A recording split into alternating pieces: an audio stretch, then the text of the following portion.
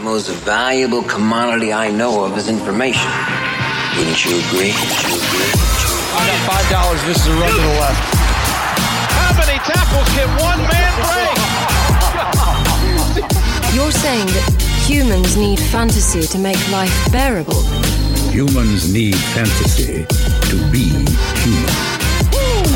My goodness, that was good. You guys are pros. The best. Relentless, refusing to give up. All right, hit that horn, babe. Let's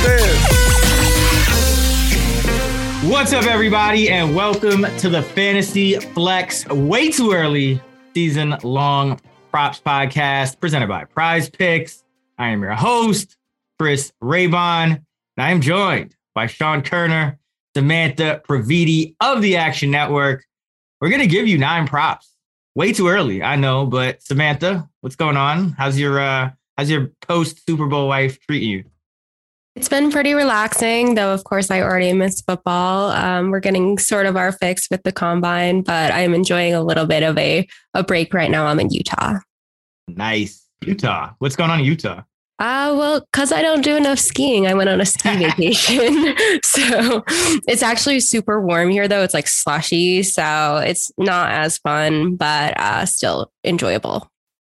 Hey, Sean, what's going on, man? I'm guessing you're not skiing as well. So what are you doing? What are you up to? No, I'm prepping for March Madness. So, taking a quick break to discuss some NFL is a welcome thing for me. And yeah, it's never too early to take advantage of these season-long props. Like, this is one of my favorite things to bet on the offseason. So I'm ready for this. All right, let's get into it, because it sounds like you want to bang the table for somebody, Sean. So I'm going to kick it right to you.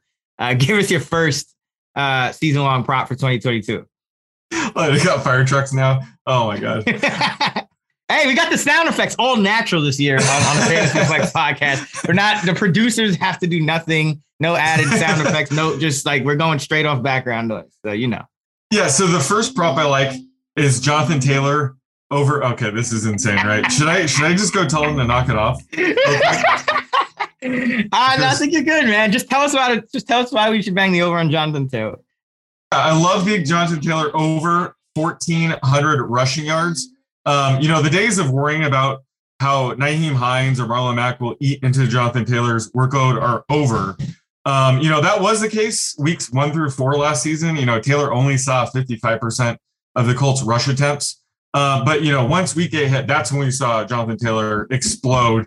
And, he averaged 75% of the Colts rush attempt from week 8 on. And he averaged 123 yards a game from that point on. So I think we're going to see more of that in 2022. He's going to be turning 23 next season. He's entering his prime, playing behind still a solid offensive line. Eric Fisher, Mark Glowinski are free agents, but hopefully they'll be able to bring him back. So just love what's setting up for Jonathan Taylor this season. And, he's mentioned he's never missed a practice in high school, college, or the NFL. So he's pretty durable. So right now I'm docking him 2 games. I do that for every running back, and I'm still projecting him for 1,550 rushing yards. So, given his durability, I think it could go over that. So love Jonathan Taylor over 1,400 rushing yards next season. That's, I'm, to be honest, not a fan of taking overs at this time of the year, but I will say this about Taylor. His number's 1,400. That would have been about 4 games worth of rushing you could have docked him for almost. And he would have still gone over. So if there's anybody that you're going to take an over with here, I think Taylor would be the guy. Samantha, what about you? Where are you going with your first prop? Sure. Yeah. So my first prop that I really like is Matthew Stafford under 4,700 passing yards. So he did pass for almost 4,900 yards this year, which was his best passing year since 2012.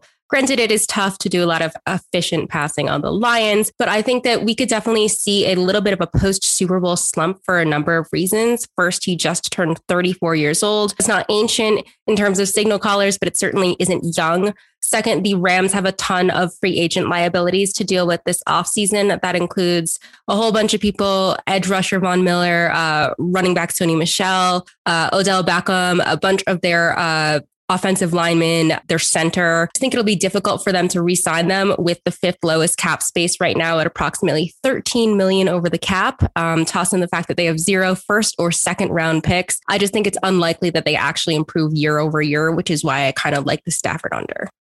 Some of that Super Bowl letdown too, see what happens there. But yeah, I think, he's going to have Kupp, but, the receivers might look a little different as well. So should be interesting. For my first one, I'm going to go with Stephon Diggs under 1,250.5 receiving yards. Last year, he only had 1,225 despite playing in all 17 games. So I think that's a good sign for betting this under, especially when you consider Diggs is now entering his age 29 season. Usually wide receivers, they peak around age 27, 26, 27, maybe 28. So either way you look at it, Diggs should be coming out of his prime here. He's averaged about 12 yards per catch with the Bills. So that's another thing. He could see high volume, and that doesn't necessarily mean that he's going to clear this number again. In fact, he's only eclipsed it once. That was the year before this.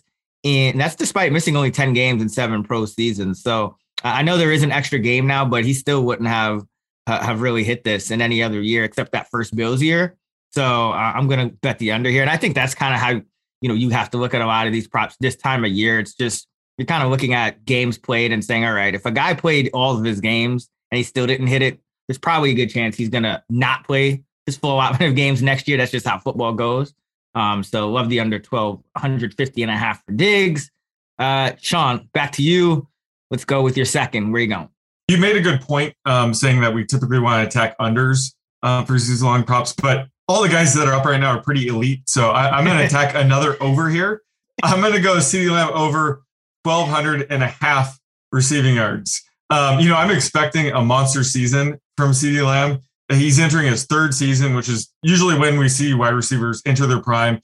He's only going to be 23 years old, so he's pretty young heading in his 3rd season. And the Cowboys will likely be losing, Michael Gallup, possibly Dalton Schultz to free agency. And there's even rumors that they might cut Amari Cooper.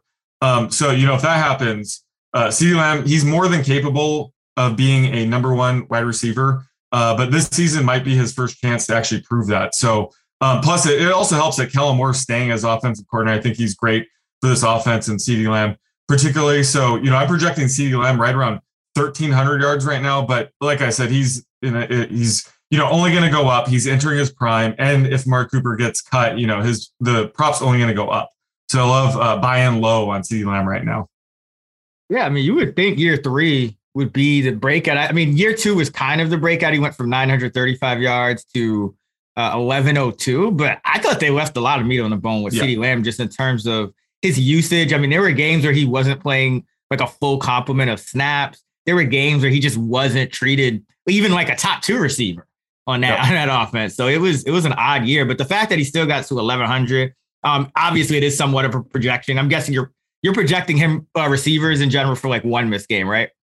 Yeah, right around 1 missed game. Yeah. Okay. So yeah, the year 3 breakout probably coming here for CeeDee Lamb. Samantha, where are you going with prop number 2?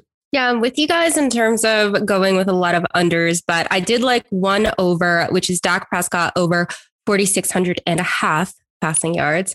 He would have only hit this over once in his career back in 2019, but he was on track to do it last season had he played all 17 games. Now, yes, that's a lot, asking a lot of a quarterback, but this is while he was dealing with a calf and shoulder injury, which required surgery this offseason.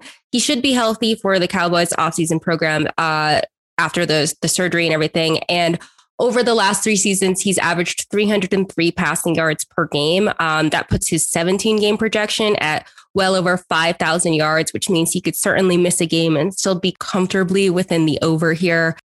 Basically, I see this as a bet on his health, especially with a lot of his weapons locked up, but certainly makes me a little bit nervous if Amari Cooper doesn't stay on the team. I mean, Dak, even these last 2 years, if you combine that, what was it, like 5 games he had in 2020, I mean, he's definitely passing for a lot of yards. So, yeah, I think it just comes down to health. I think he should surpass this fairly easily if he's healthy for the full season. For my second pick here on under roulette, which is essentially what I'm playing, I'm going to go with Najee Harris under 1,150.5 rushing yards.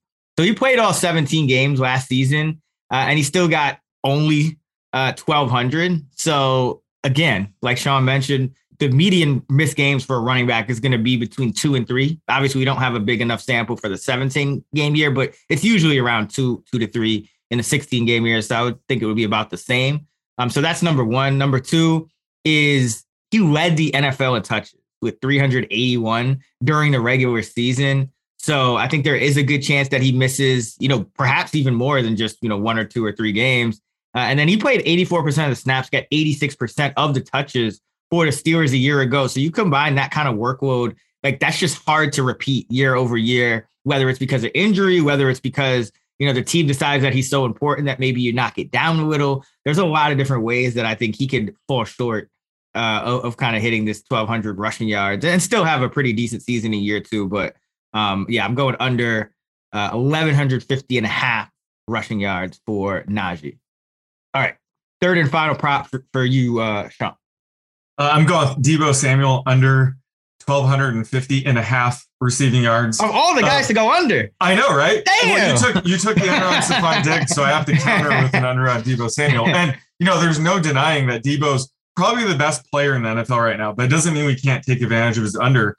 So last season, the first 8 games, he averaged 110 receiving yards a game.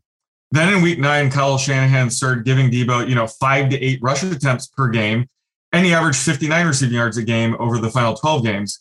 And another point I wanted to make about, his monster first half of the season, that was when Brandon Ayuk was in the doghouse, was struggling, and then the second half, Ayuk stepped up. I think Ayuk will be a lot better this season, more consistent. So I think that's going to impact Deebo as well.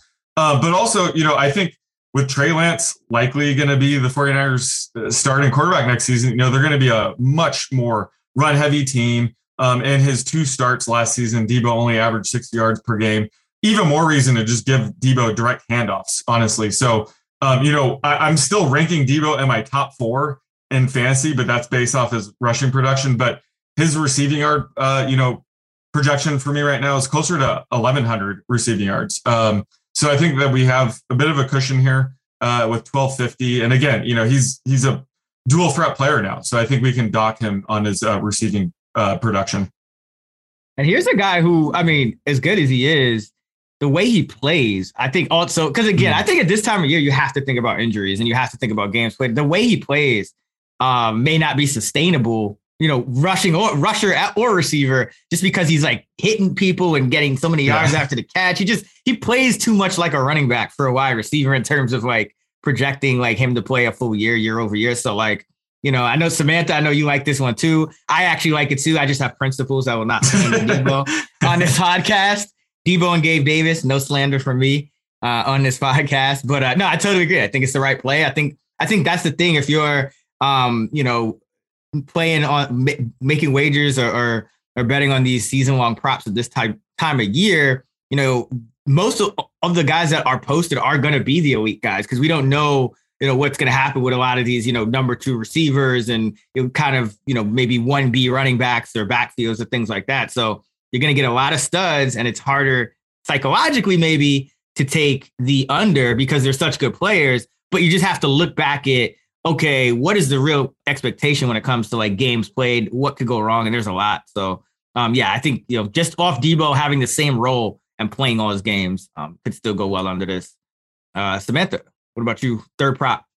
Sure. So my final one is going to be Joe Mixon under 1,125 and a half rushing yards. Honestly, I like a lot of these rushing unders, except the Jonathan Taylor one, because a lot can happen. We talked about this over the course of the season, especially to running backs. It does feel a little bit sacrilegious of me to go against my dude Mixon after his banner season, his third 1,000 rushing yards season of his career, would have hit this over this year. But it was also a season where he was highly efficient in the passing game, 314 receiving yards, a trend that I also think could continue. His per game rushing yard average of 75.7 means that he has to be healthy for at least 15 games this year, which is certainly possible, but that doesn't leave a lot of margin, especially for a player who has not done a complete season his entire career and just played 6 games in 2020. In terms of competition, Samaje Perine becomes a free agent this offseason, but even if they don't re-sign him, they have Chris Evans until 2025, sadly, not Captain America. And then I toss in the fact that the offensive line continues to be a pain point. There are a lot of paths for this one to go under. I don't think anybody Cincinnati related is happy with Samaje Perine, except maybe us who bet on like that Samaje Perine under in the Super Bowl. Because like, where was Mixon on the last two plays? Like Samaje ruined the T. Higgins MVP prop though. Oh yeah. So yeah, we're not Samaje Perine fans on this show, but we're not. That being said, I totally agree. I mean, Joe Mixon just seems like a guy just waiting to play like 8 games this year. Like something, like, you know what I mean? Like he's kind of hung in there these last couple of years. He's always got a pretty high carry count.